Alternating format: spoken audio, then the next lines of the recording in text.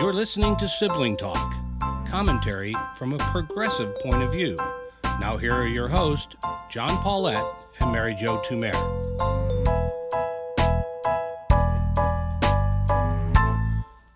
Hello, I'm John Paulette. And I'm Mary Jo Tumer. Mary, I have a theory, okay? Here's the theory. Okay, is this theory based on something or nothing? No, I made this up. Okay, okay, just so you know. And I'm going to begin with the Democrats and Joe Biden on this, but I'll extend it later into the Republicans. And my theory is that what the voters would like, what the Democrats would like right now, is they'd like a personality. And, you know, we're reading that a majority of Democrats do not want Joe Biden to run again. He clearly is going to run again.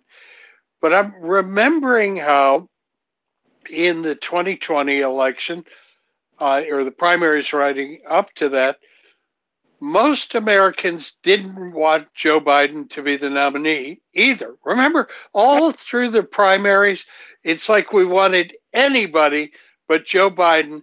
And then we kind of got to the point where our choices looked like they were going to be Mike Bloomberg or Bernie Sanders. And, Clyburn endorsed Biden. South Carolina went that way.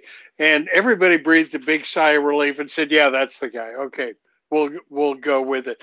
But coming into this election, don't you have a feeling that somehow the Democrats just wish they had a snazzier candidate? Like a Barack Obama? Barack Obama, that would be an example, because he was a rock star, and everybody knew it, and they really got behind that there. But, you know, they look around right now. I mean, one of the reasons Joe Biden is almost certain to be the nominee is there are no other candidates, are there? There really aren't. His competition for the job is pretty weak, including his vice president, his current vice president. And, he can't dump her. No. So I think it's inevitable. I mean, you've even heard young people, and the younger you are, the less you're inclined to want Joe Biden.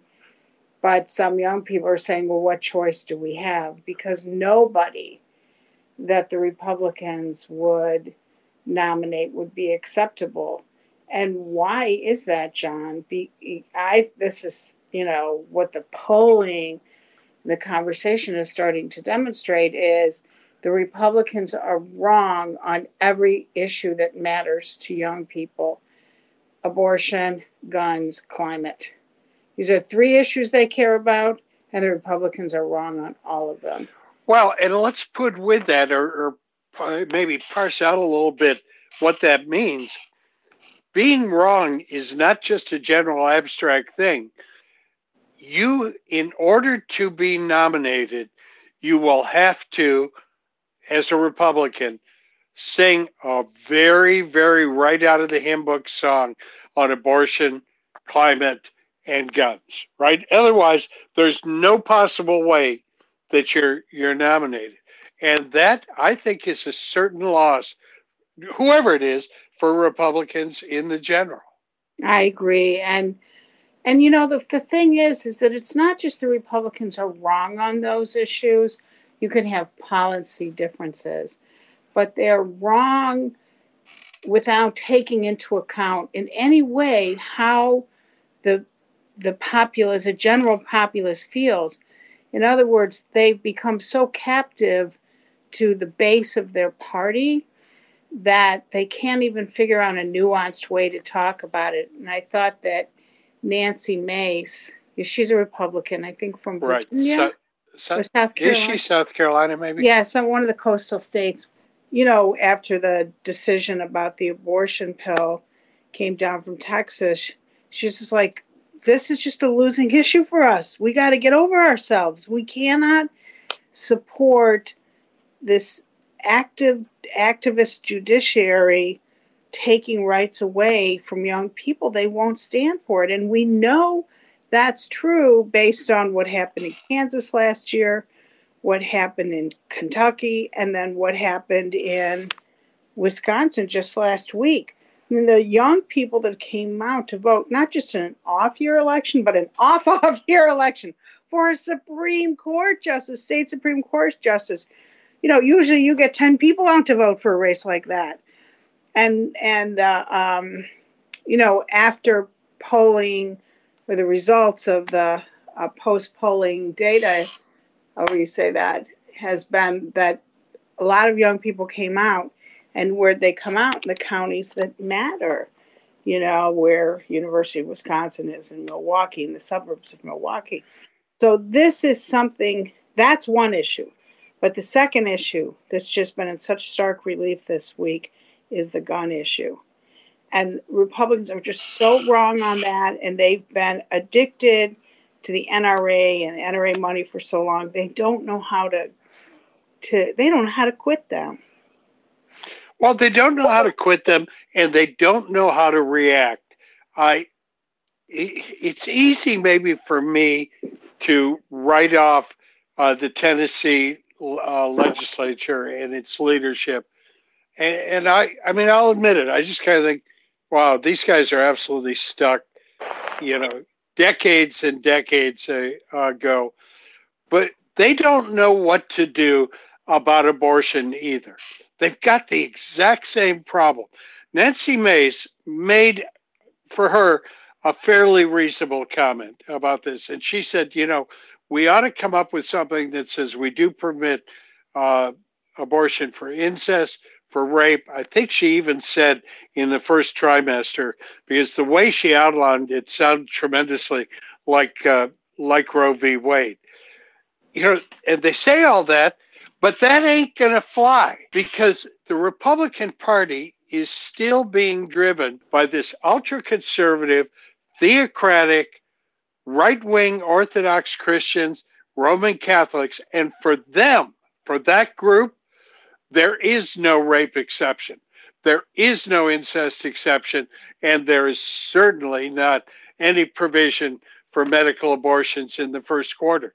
And so the Republicans look at it, as you point out, with the guns and with abortion, and they have to truthfully say to themselves, we just got to stand here and dance and spin plates because we don't know what to do. Yeah, and I mean, and it's interesting on both issues. We'll just take the abortion issue, you know, and I think we've talked about this before. If you truly believe that, you know, life begins at conception, and that soul is a soul created and ordained by God, it doesn't really matter what happens during that pregnancy. So one of the things I think that's been interesting and just demonstrates how dumb men in particular, can be. Yeah, I'm sitting right here. I know. But people are really surprised that, like, during the first trimester, you might miscarry, and that what is essentially an abortion, a DNC, is used to remove the dead fetus. And the doctors won't do those in these states because it's, you know, it's too risky. They don't want to be arrested and charged and all that. And it's like, whoa, is that what happens? Like, yes, when we say reproductive rights and women and families and doctors should be making these choices, it's for a whole variety of things that can happen during pregnancies. Their idea of abortion is just some college kid who wants to finish her degree and go on spring break and have a lot of fun. And that's what's having abortions. And that's the stuff we got to stop. And that's, you know, I'm sure that happens, but it's a very small part of the entire issue. And that's the thing that's, I think all these stories are starting to demonstrate. The same is true with guns. They think of guns like, oh, I have the right to have my gun and have my hunting rifle, and then I teach Junior how to shoot. And, you know, okay, some people buy some assault rifles, but that's not really what we're talking about. But you know what? It is what you're talking about. So if all these young people now, you know, because our day in a sense is done, and they're like, hey, this has got to end. we have to stop this somehow, some way. And the way you do that is through the democratic process. So we go back to those guys in Tennessee, John. You started by saying the Democrats need a star. And we are watching two stars be born in Tennessee. And the Republicans have done that. Those young men, and they're young too, are articulate. They're kind of funny. They're hip. They're cool. Maybe neither one is an Obama, but maybe they are. And the Republicans need to step back and say, why are we giving them such a big platform? If they would have ignored them, the whole thing would have gone away. It would. And to follow up on your comparison with Obama, let's remember that Barack Obama was a state senator. He was elected to the Senate largely on the basis of one speech at the Democratic government or Democratic convention, and some real mess up by the Republicans on the guy they ran against him there. And that guy had all sorts of scandals and everything. He got wiped out. And all of a sudden, as Obama called himself, the skinny guy with the funny name and the big ears ends up being senator. And certainly the opportunity is there. And certainly looking back, he had extraordinary talent.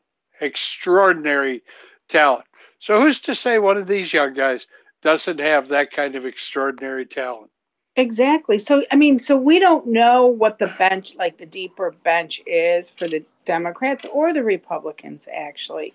We know that, that Biden probably will be elected again because there is just no one else. And it's hard to imagine who the Republicans are going to win. This is back to the point I think we started on, who will not be so damaged by the positions they have to take in the primary. And one of the, things I was thinking about as we were talking about it is, if it would be as if the Biden, for example, was so captured by the far left and he had to run so far left during the primary that there was no way to tack back. Now, I know that Republicans think that's true about Biden, that he has gone very, very far left. But most, reasonable commentators look at it and say, Biden is a liberal, always been a liberal, but he is playing to the center.